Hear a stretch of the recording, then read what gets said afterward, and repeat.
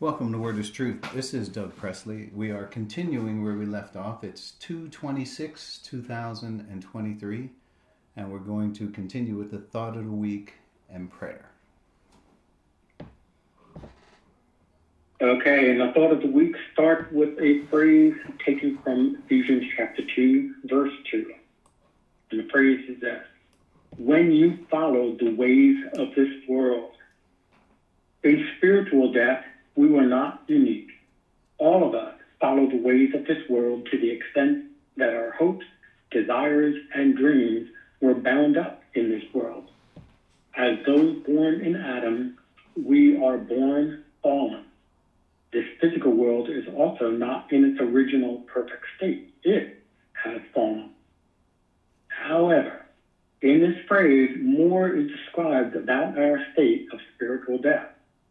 The world, or cosmos as it is in Greek, is an organized system of things.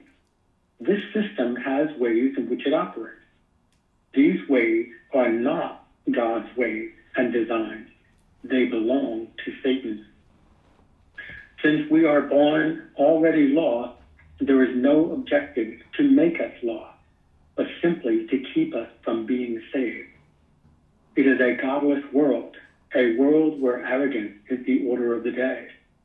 A quote from 1 John chapter 2, verse 16 reads thus: "For everything in the world, the cravings of sinful man, the lust of his eyes, and the boasting of what he has and does, comes not from the Father, but from the world." This world stands in direct opposition to the Father's plan. There is no doubt that we need our minds transformed because all we learned before we were saved is hostile to God.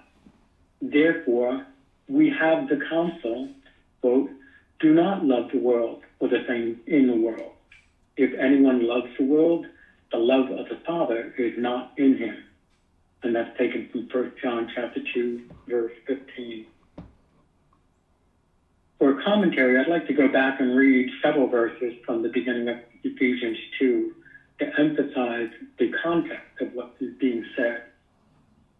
And it says, "As for you, you were dead in the transgressions and in your transgressions and sins in which you used to live when you followed the ways of this world and of the ruler of the kingdom of the air, the spirit who is now at work in those who are disobedient. All of us also lived among them at one time, gratifying the cravings of our flesh and following its desires and thoughts. Like the rest, we were, by nature, deserving of wrath." This bad news, I think, is so bad and probably worse than we ever imagined. Many people think they did something bad to deserve the wrath of God and became lost. But that's not what God's perspective is. In God's word, Scripture, it's described so clearly for a reason, because it's his standard and it's his plan for salvation. It's his eternal plan for the church as well.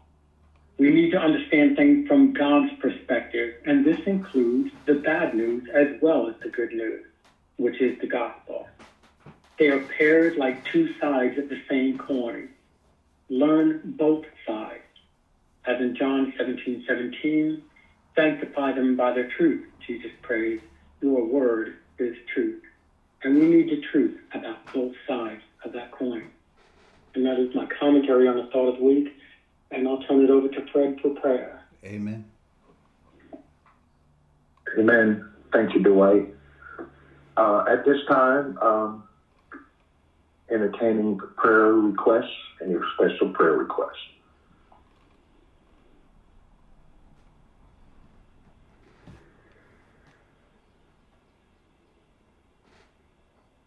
Okay, at this time, let us. I'm sorry, Dwight. Dwight, go right ahead. Pray for Deborah. She is very ill. And also pray for her father, who is also overcoming treatment from cancer, and hoping his health is restored. Okay. So at this time, let us take this to the throne of grace. Heavenly Father, Lord, thank you, Lord, for this opportunity of worship and another opportunity, Lord, to come to you. Lord, thanking you, Lord, for an opportunity, Lord, to serve a sovereign God who from eternity past, Lord, has devised a plan with instructions of righteousness. And it's from eternity past, Lord. Thank you, Lord, for your grace that which eternity past, Lord, you designed a plan, Lord, for humankind. And going forward, Lord, you devised a plan that had no beginning. Lord, you were here before there was time. Thanking you, Lord, for watching over us and keeping us as we've gone through the week, and again, bringing us to this point. Asking, Lord, that you, if we have erred and gone out of the Spirit, asking for forgiveness, Lord, for our sins. Also asking, Lord, that you would bless this church. The word is truth and the word of truth church and all its members in both churches. That you would continue to bless us and keep us as we continue to grow, Lord, that we might honor the Spirit and have some humility to go forward, Lord, so that our minds might be transformed from the status that we were born in, that we might glorify the Lord and continue, Lord, to walk in the way you would have us to walk. Asking, Lord, for special prayer, Lord, for Deborah. You know her problems. You know her need. Asking you to come by and see about her, as well as her father, who is overcoming the cancer treatment, Lord, that was essential. Asking that you bless them and continue to keep them. Asking the Lord for prayer for my Aunt Mary, who is in hospice care, and her family as they undergo this very difficult time. Asking you, Lord, to just come by and see about them. Asking for prayer for my sister,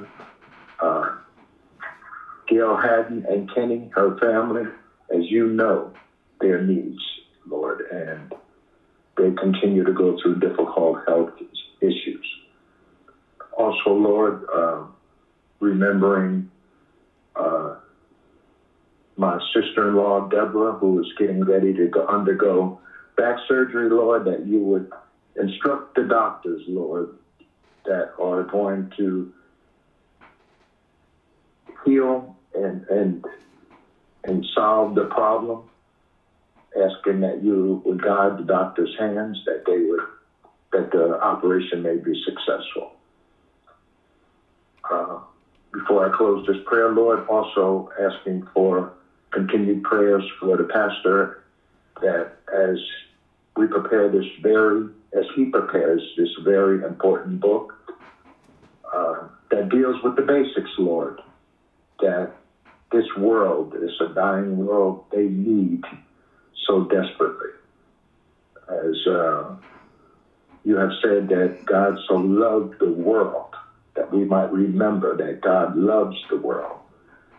And he loves the people in the world, and that his prayer is that they all would come to a saving knowledge. Praying, Lord, that people would have the opportunity to read this book, to give it a fair hearing, and thereby receive the gospel, the saving work of Christ. All these blessings, Lord, we ask in Christ's precious name, who paid the penalty for our sins. In Christ's loving name, amen. Amen. Thank you. Thank you, Fred. Thank you, Dwight. We appreciate that. We are getting right to Galatians today. We're in the book of Galatians. We're in chapter 1, verse, I believe 18, but we'll get to that. You should have notes. And in your notes, as we launch out into Galatians chapter 1, our hope is to be familiar with the foundational material before us. This book has themes that are rich in our understanding of grace and living the Christian way of life. It has been about 12 years since our last focus on this book, on the book. We will do a chapter review on each chapter to remind us of the content. So we have covered we're almost done. So if you go all the way down in your notes to point number, the section is Paul's introduction, Galatians 1, 13 through 24, but we're in point number, I guess it's 6, Galatians 1, 18. So we're going to pick up right from there, although just in review, I'll just read 17 just to keep up with where we were.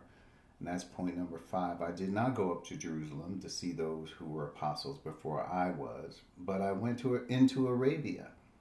Later, I returned to Damascus.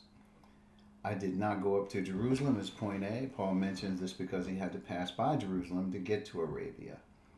And he did not go consult with the other apostles. He makes that point in verse 17. Point B, from Jerusalem to Damascus is about 150 miles. So that would be about a 2-week trip by horse, which Paul fell off his horse, so we know they had horses. Point C, after going to Arabia, he went back to Damascus, and so we're the whole scenario here is about a 3-year period that he gives us. After 3 years, he says, then I went to Jerusalem. But we got some more.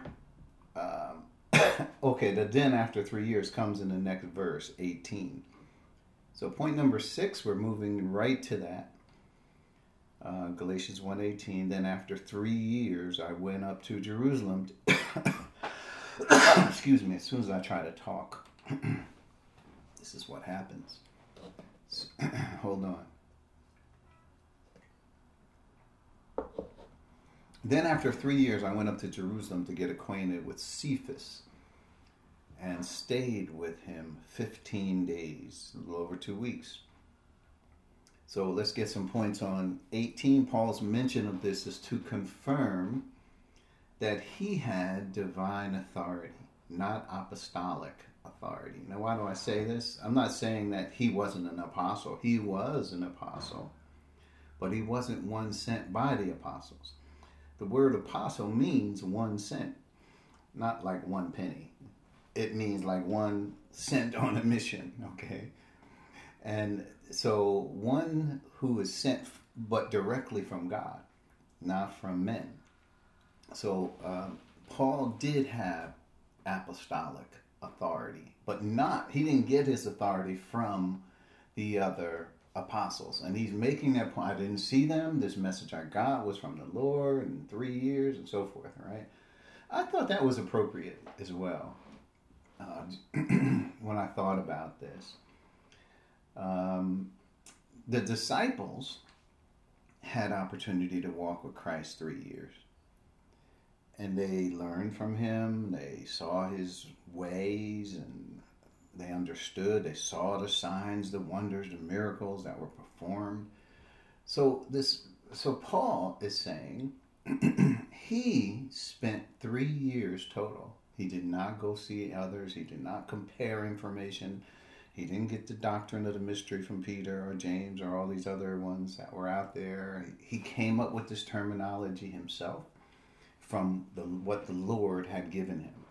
So we ought to know that his authority, he is the 12th apostle. I know the disciples in Acts chapter 1 said, hey, by the way, Judas left us and we don't have a replacement for him. We need to pick a replacement. and they went through drawing, casting lots, and so forth, and the lot fell on Matthias. But he, that was their choice. But what we're seeing here is God's choice for the 12th apostle. So the 3 years, point B, we don't know how long Paul spent in Arabia. Between Arabia and Damascus, there was 3 years. So he went to Arabia. We do know when he got back to Damascus, he did a lot of teaching and talking to, he even went into the synagogues. We can read that in Acts. So he did a lot of teaching when he came back to Damascus. And he even went to Syria and did some more teaching, as we will come to find out later.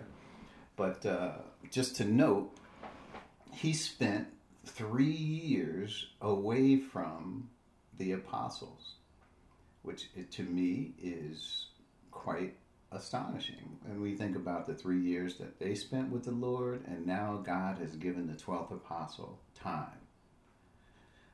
alone with him. Now, of course, I wouldn't say Jesus came down and spoke to Paul, but he did on the Damascus Road. But the Holy Spirit, I would say, took over the tutelage of the apostle so that he could understand what it was that he was to go out and teach the churches. Would he even know? He was on the other side. He didn't intuitively know what to teach. How would he?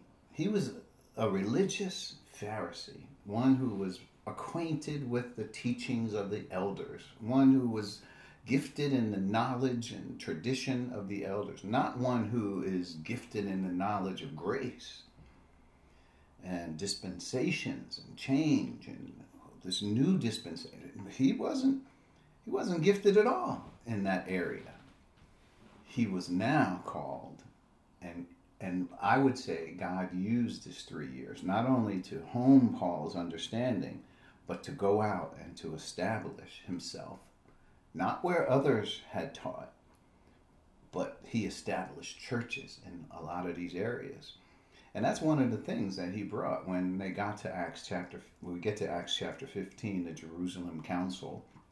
It's one of the things that we saw was that Paul made statements about how him and Barnabas, they went out and they established and they showed how the Gentiles responded to them and so forth. And that was weighty evidence of Paul's apostleship and his authority and the gospel that he preached. So it was weighty evidence that was considered and brought up as evidence that the gospel is grace. We're not going the Mosaic law route. So that 3 years. So but then point C, we're in our notes. So after 3 years, he got acquainted with Cephas. Cephas was just another name for Peter. It seems they had plenty of names back there, Paul, Saul. They had surnames and all these other names, but Cephas was a name for Peter. So imagine that a former Pharisee and fisherman, right? They just think about that for a second. Here are two couldn't be more diverse backgrounds, and he stayed with Peter 2 weeks. You know what? I would have loved to have been there to hear their conversations. That would have been interesting, especially in the light of understanding how Peter understood and got that vision of the sheet. And you think Peter would have related that to Paul? I'm sure he would have. I'm sure the conversation would have gone in the proper way, because Paul was there, Barnabas was there, and I knew what they were for. And so just understanding Paul's message and how he angered the Jews. He taught two things that angered the Jews. One was that Jesus was the Christ. Well, some of them in the synagogues did not believe that. So that would already be a point of contention. And then the other point was, hey, we're in a new dispensation. And this new dispensation, we're not under the Mosaic law. And Gentiles can be saved. Jews can be saved. The law has nothing to do with your salvation. Just believe in Christ. It's grace. And it's always been grace. That message would also cause contention and anger as he went out and preached. Just think about it. Those two things are what are on us to go out into the world. We got to tell people that Jesus is the Christ, Son of the living God, that he's the Savior, and that you can put your trust in him and all that, the bad news, the good news. That's part of it.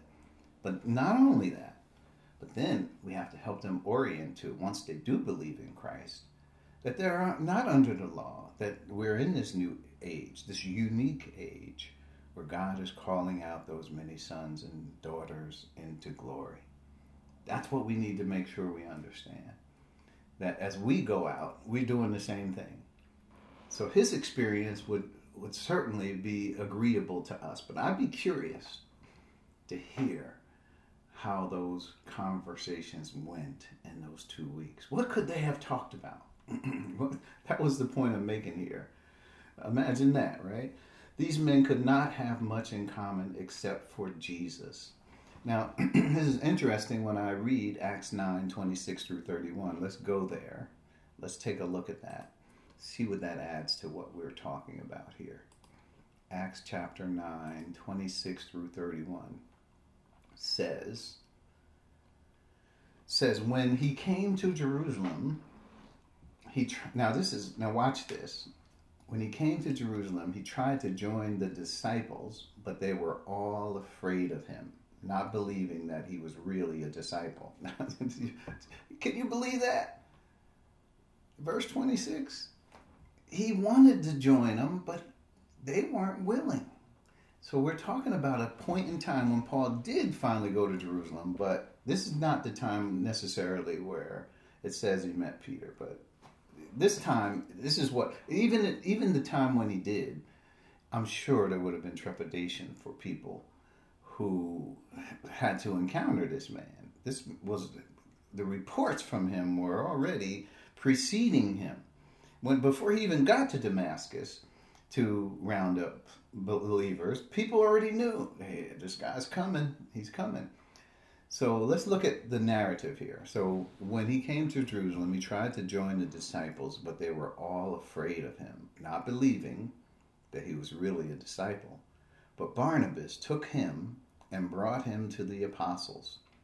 He told them how Saul on his journey had seen the Lord, and the Lord had spoken to him, and how in Damascus he had preached fearlessly in the name of Jesus. So now, notice, this is after 3 years, right? Paul says, then I went up to Jerusalem, and that's when I met Peter, and so forth.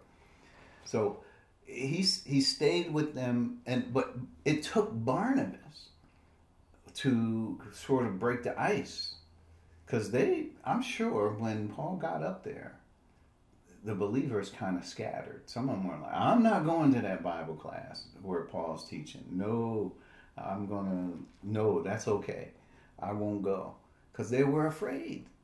Rightfully so, I understand. But they had to. So Barnabas sort of broke the ice for Saul. He stayed there. And then verse 28, and moved about freely in Jerusalem. Now notice, he wasn't just quiet and reserved. He didn't go to the chief priests, because really, remember, he had orders from the chief priests and the leaders there in Jerusalem to go to Damascus, round up Christians, bring them back to Jerusalem, and have them prosecuted. That was his order. And yet, he didn't go there. When he did meet with the believers, they were afraid of him. And so here he is. This is what he did. He stayed with them and moved about freely in Jerusalem, speaking boldly in the name of the Lord. He talked and debated with Hellenistic Jews, but they tried to kill him. Just notice how the attitude of them was. The attitude is, he's a traitor. And we should kill him. They saw him as a traitor. So when the believers learned of this, they took him down to Caesarea and sent him off to Tarsus. Then the church throughout Judea, Galilee, and Samaria enjoyed a time of peace and was strengthened, living in fear of the Lord and encouraged by the Holy Spirit. It increased in numbers. I think I make a point later to say that when you read Acts, it sort of reads like a narrative of, oh, so this happened, and then that happened, and then this happened, and then that happened. But really, it's a period of time, and we'll get to that passes. And so what we have is not just like blow by blow action. Not in some stories we do, but not in the whole narrative. It can jump for years, and that's what we're going to see as we let this develop. So that was point C, right? After 3 years, he got acquainted with Cephas, Peter. Imagine that, a former Pharisee and fisherman meeting together for 2 years. These men could have not much in common except for Jesus. That was the only thing that they had in common. They had both spent 3 years, and Paul under the tutelage of the Spirit of Truth, who is teaching him the mind of Christ. And Christ could actually met Paul on the road to Damascus. So Paul saw the resurrected Christ. Point D, by the time Paul met with the other apostles, he was sure of his revelation. So to me, the 3 years that Paul took, and we can read that in Ephesians 3, 2 through 6. So as I said, we're talking over a period of over many years.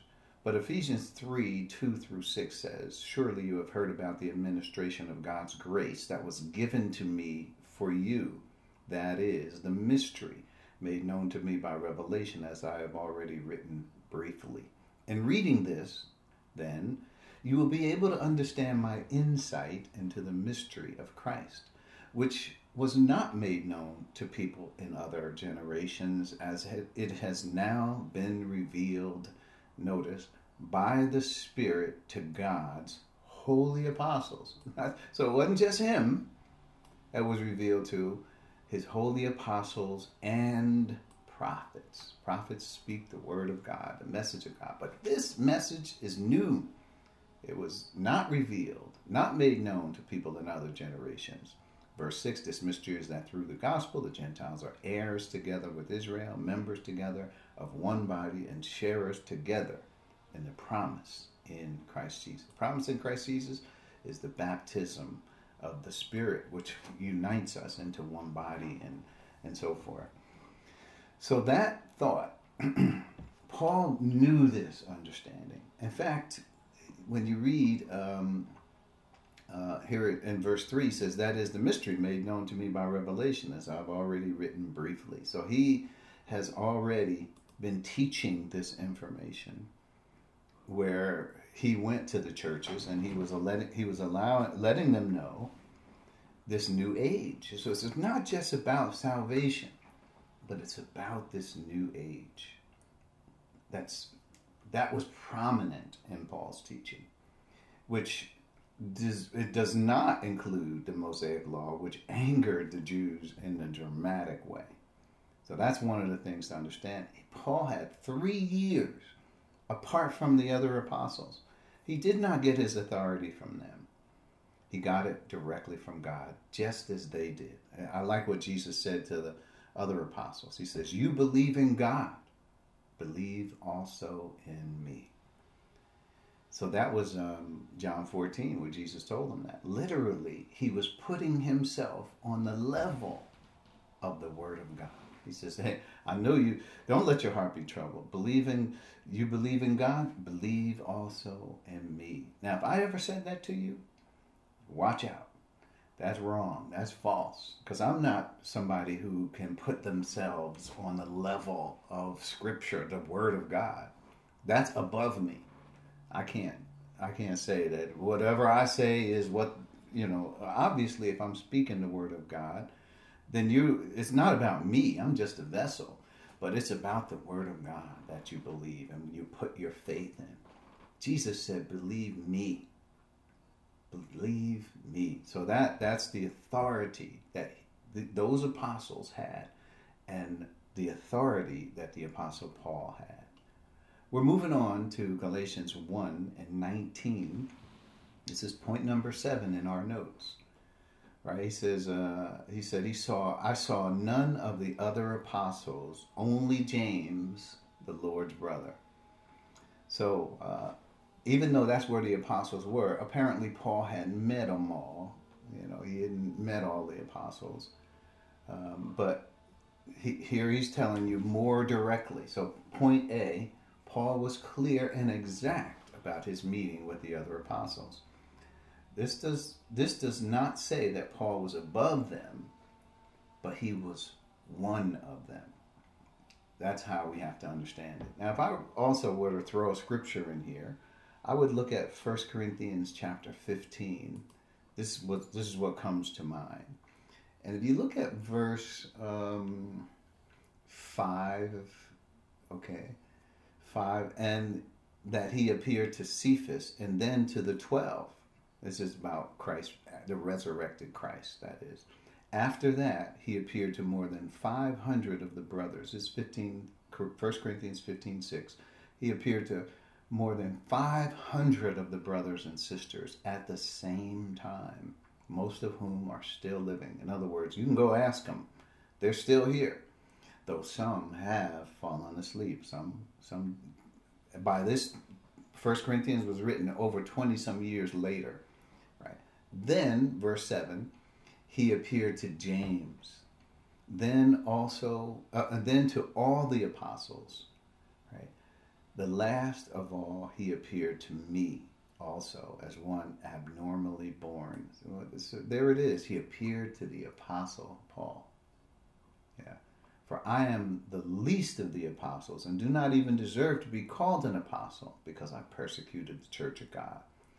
But I like what he says here in 10. Even though that's his attitude, he says, by the grace of God, I am what I am.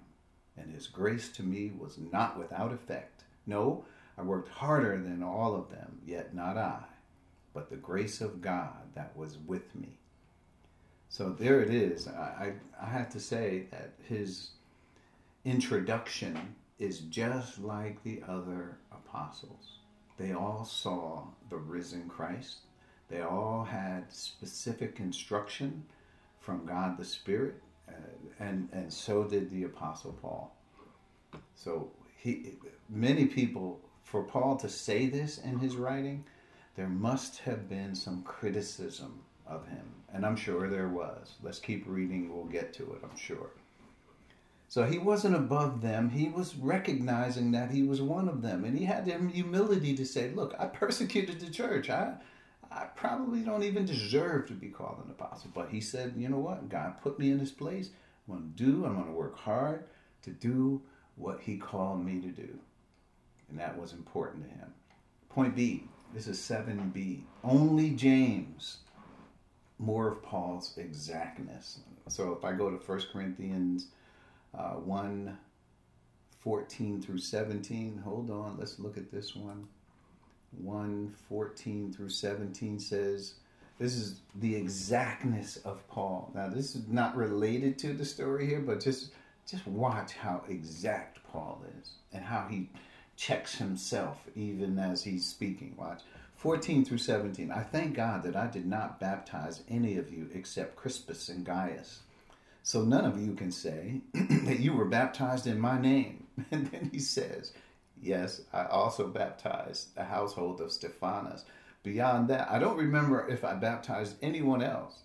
So listen, he corrects himself. He makes the statement, but he says, but wait a minute, hold on. I did baptize the household of Stephanas. I don't remember if I did baptize anybody else. But there's a disclaimer in verse 16. Look at verse 17, because the point is, for Christ did not send me to baptize, but to preach the gospel, not with words of wisdom, not with wisdom and eloquence, lest the cross of Christ be emptied of his power. And people would look at him as like, wow, he's really something. Look at him. He's such a great orator. And he has the greatest of techniques. No, it's not even about that, Paul is saying. it's about the cross of Christ. That's who we're lifting up, not ourselves. In any case, notice how exact he is in the way he's seeing these things, how he's making this point, but he says, well, hold on, I don't want you guys to call me on this because I'm going to tell you straight. What if somebody said, wait a minute, he baptized the household of this other one? He'd have said, yeah, I might not have remembered that, but that was not the point. All right, that's the exactness of Paul. So he says, wait a minute, only James. He said, I saw none of the other apostles, only James, the Lord's half-brothers. Now, James was not necessarily an apostle. Let's just put it that way. The Lord's half-brother. None of the Lord's brothers were believers that we know of during Christ's lifetime, like the disciples were. They kind of like looked at him a little sideways. And maybe they were believers, but none of them were apostles. None of them were disciples. When we look at the 12 that were chosen in Luke, none of them, the Lord's half-brother was there. And we got to watch James, because there's already two James, two men whose names are James in the 12. But it's very clear who they are. It's James, son of this, and the other one says James, son of someone. So it is not confusing, but when he mentions James here, he mentions that he is the Lord's half-brother, which is very descriptive of who he's talking about. All right, so point C, James was a leader in the early church. He had influence, right? But it doesn't mean he was an apostle. So Acts 12:17, let's look at that. There's a couple of places where he's mentioned, probably more than I'm going to bring out, but I'll just bring out a couple. 12:17 says, Peter motioned with his hand for them to be quiet and described how the Lord brought him out of prison. And this is what he said when he did get out of prison. Remember, this was the story, the miraculous story of how Peter got out of prison. So Peter says, tell James and the other brothers and sisters about this, he said. And then he left for another place. He's talking about James. And then 13 through 19 is another passage I want to bring to your attention. 13 through 19. When they finished, James spoke up. Now, what are we talking about here in Acts 15? We're talking about the Jerusalem Council. The Jerusalem Council is where they all the church leaders, the apostles, all these people came together, and even some who were part of the group of the Pharisees, if we read earlier, you will see they all came together, and they were hashing out the direction of the church. And we know the direction of the church is that we're not under the law. We're not under the Mosaic restrictions. Anyway, so 13. When they finished, James spoke up. Brothers, he said, listen to me. Simon has described to us how God first intervened to choose a people for his name from the Gentiles. This is James now. The words of the prophets are in agreement with this, as it is written. After this, I will return and rebuild David's fallen tent. Its ruins I will rebuild, and I will restore it, that the rest of mankind may seek the Lord, even all the Gentiles who bear my name, says the Lord, who does these things. So James is pulling from an Old Testament passage that he is saying, look, we can't deny the Gentiles. And he's even citing a passage in the Old Testament where the Gentiles will come. But notice there will still be Gentiles. So this passage wasn't actually in the context of where Paul was teaching, but it is an accurate representation of what happened at the Jerusalem Council. So that's how we understand that. And it talks about later, as I was just recently talking to somebody about this, in 15:19, this is my judgment that, therefore, that we should not make it difficult for the Gentiles who are turning to God. Instead, we should write to them and telling them to abstain from food polluted by idols, from sexual immorality, and from meat of strangled animals, and from blood. So those things that are mentioned here were hot buttons for the Jews at that time, right? And how there was conflict among the Gentiles and Jews. So they said, if they're coming, these are things that are, hot buttons. Meat offered to idols, sexual immorality, which was how they worship God, the Gentiles, which is they worship sexuality, basically. What they worshipped. They were saying, no, we can't have that. And they needed to abstain from the food polluted by idols. Now, this is what happened, but it doesn't necessarily mean this is true. Okay? So we understand that the new dispensation changed, and there were those who were still stuck in the old dispensation. What we're seeing here is them working it out amongst themselves. And so that's how we should look at this. So point D, the Lord's brother. We know it was the Lord's half-brother. This is point D in our notes, 7D. We know it was the Lord's half-brother. He was not one of the two Jameses mentioned as apostles, but was well known to the church. Acts 1:13 is one of the scriptures I have there. Let's look at it. Acts 1:13 says, when they arrived, they went upstairs to the room where they were staying. There present with them were Peter, James, John, right? Let's see. Those present were Peter, John, James, Andrew, Philip, Thomas, Bartholomew, and Matthew. And notice James, son of Alphaeus. So I was only putting the whole point together that there were two Jameses already in the apostles who are here in Acts 1:13 listed. He's telling you all the ones who were there. Two of them already have the name of James, just so you know.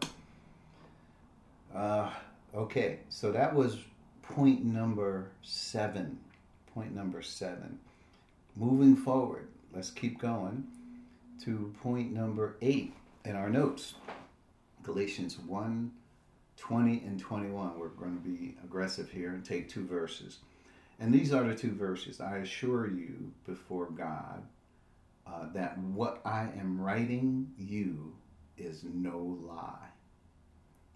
He says, then I went to Syria and Cilicia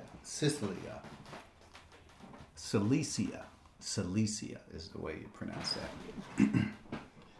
So here's verse 20 and 21. Pretty short verses. Let's see if we can just talk about them. Point A, Paul continues to insist that what he is writing is accurate. And he's very clear on this. Why? So there must have been accusations that his gospel was an aberration.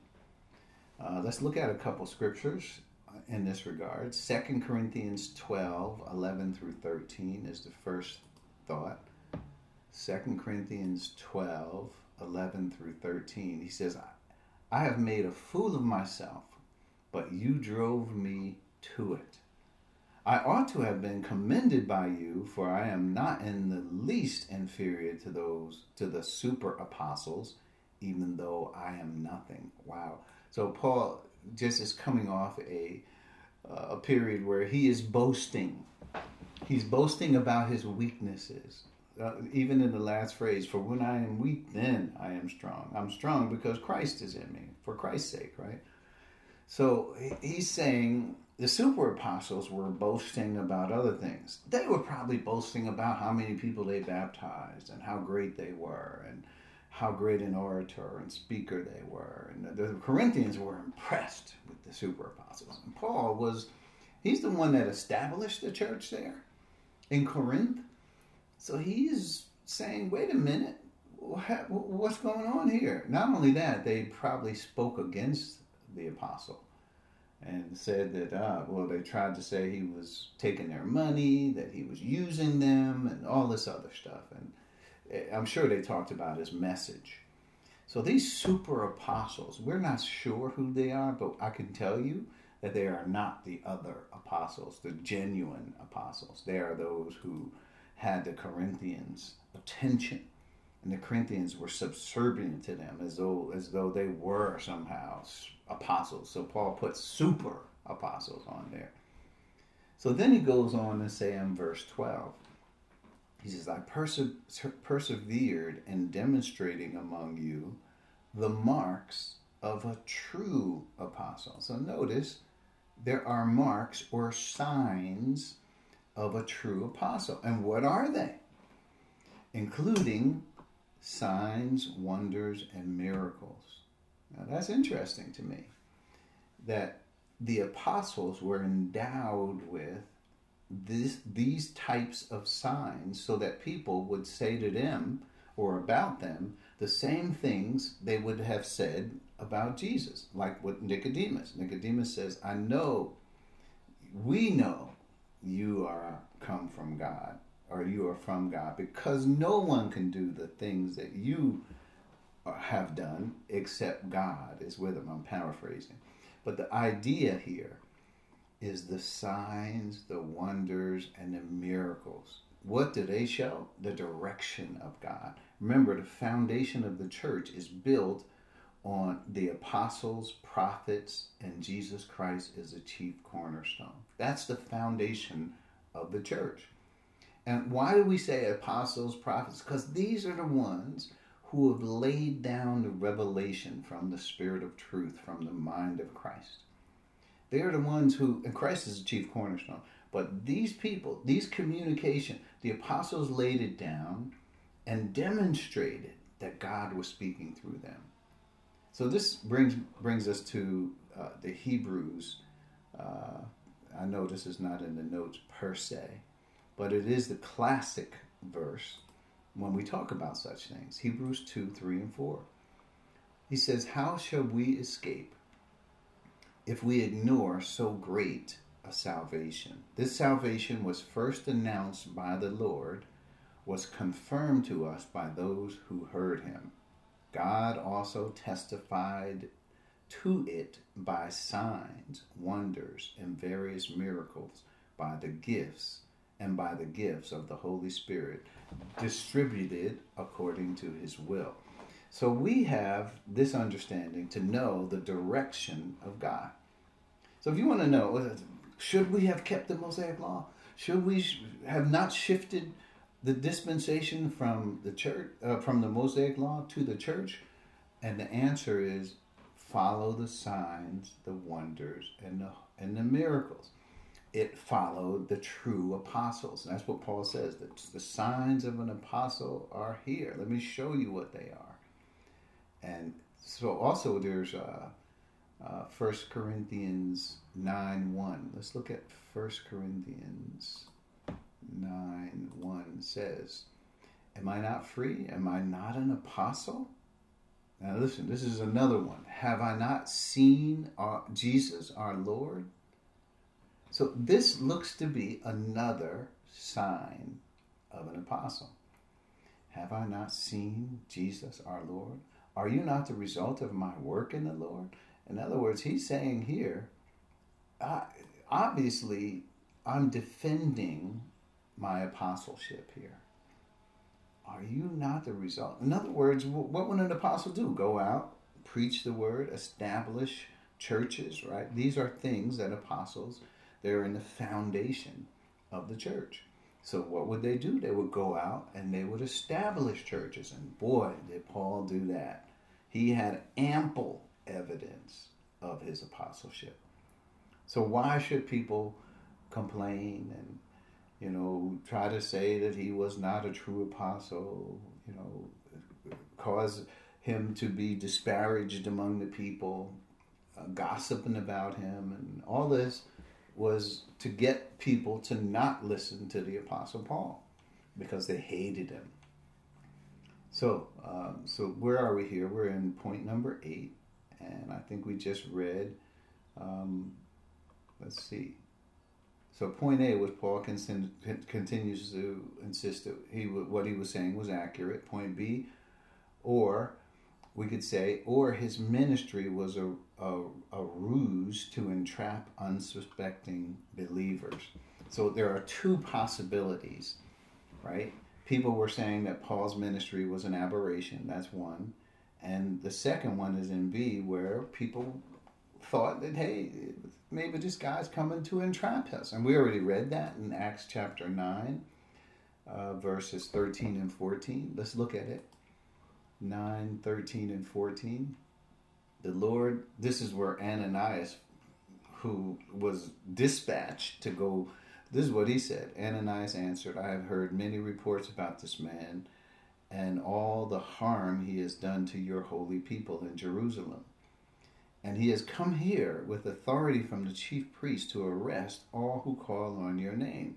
So this is, Ananias is telling the Lord this. He's not telling Paul this, or Saul. He's telling the Lord this information about how, this could be a ruse. This could be just, Paul coming here to play the role of a believer, just to entrap people, right? This is what they thought.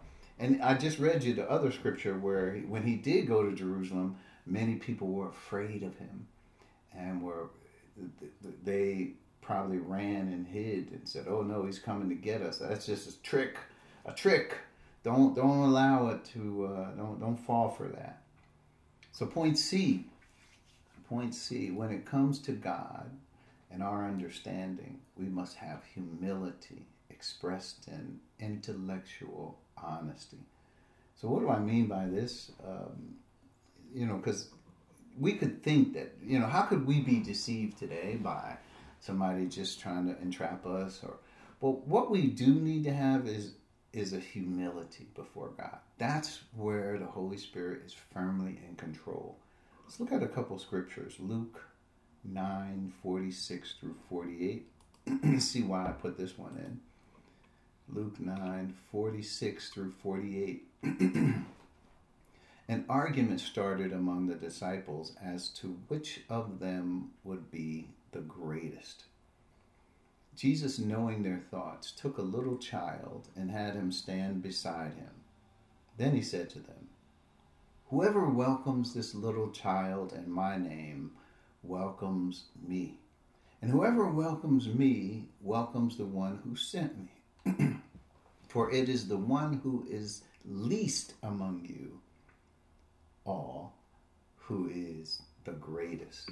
So when you think about it, thinking about the super apostles and their accusations against Paul and all the things that they were saying, they had a problem. The disciples themselves had a problem. Look, verse 46, an argument started among the disciples as to which of them would be the greatest. Can you imagine that? They had already chalked it all up and said who was the greatest among them. And here they are, disciples. They're not even understanding of the new dispensation that is about to come. And even if there was no new dispensation to come, they shouldn't have had this attitude, this competitive spirit that was in them. So Jesus had to show them. And this was not just one time. There was several times when Jesus had to interject and say, look, this is not how we do this. The Son of Man, I myself have not come to lord it over you, but to serve you. And they had a lot of understanding and learning to do here.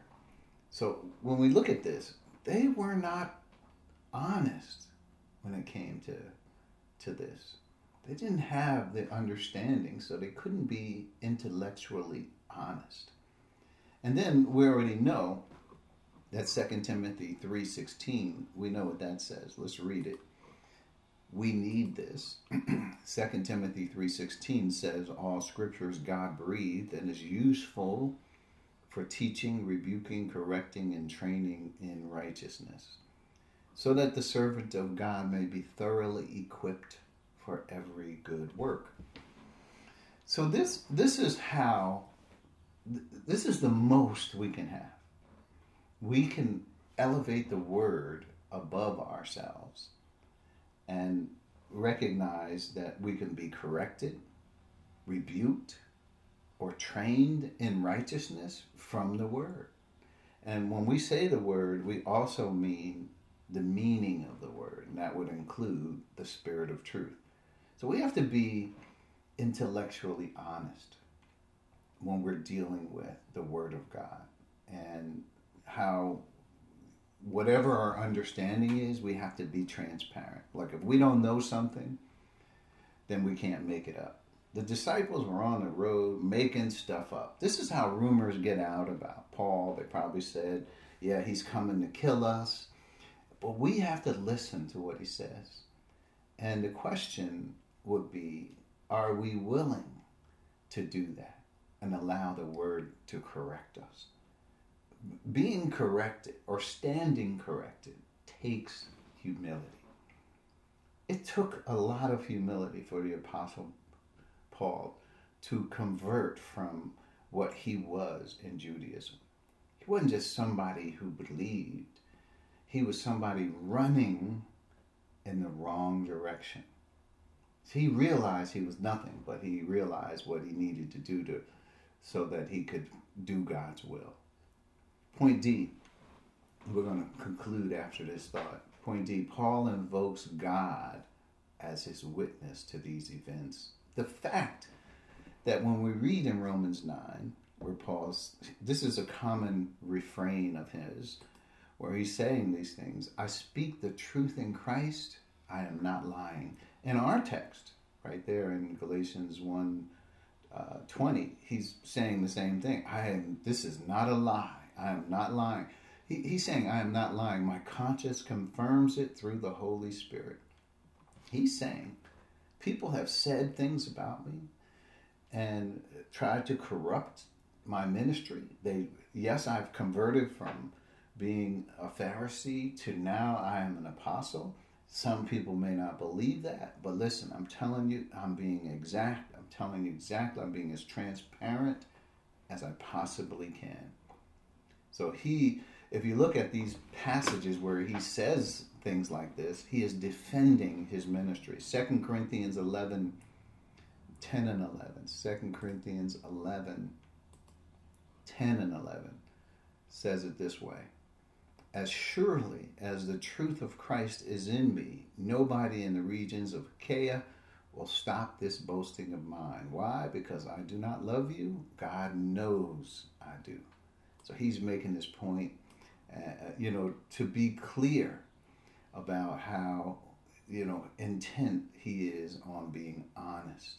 And then if you go all the way down to verse 31, the God and Father of our Lord Jesus, who is to be praised forever, knows that I am not lying. He is open and honest with God. This is how God already knows our heart, but we ought to know that, and we ought to have the same agenda as he does. It's not just, well, God knows my heart, so that's why I'm going to be true. No, God knows my heart because I am on the same page as God is. I am for the Father's plan. That is what he is about. That's his agenda in the world. It is also my agenda, is what he's saying. God knows that. He knows I'm on board with what he's saying, and I'm not lying. So that could be the motivation that we have when we approach God. We're going to have to stop at this point. This is point D in our notes where we covered this. We'll finish this next week, I'm sure. We should be able to be done with Galatians chapter 1. Let's bow our heads as we close, as we're out of time. Thank you, Father, for this time we've had this morning. And we've learned through watching you bring on board the 12th apostle.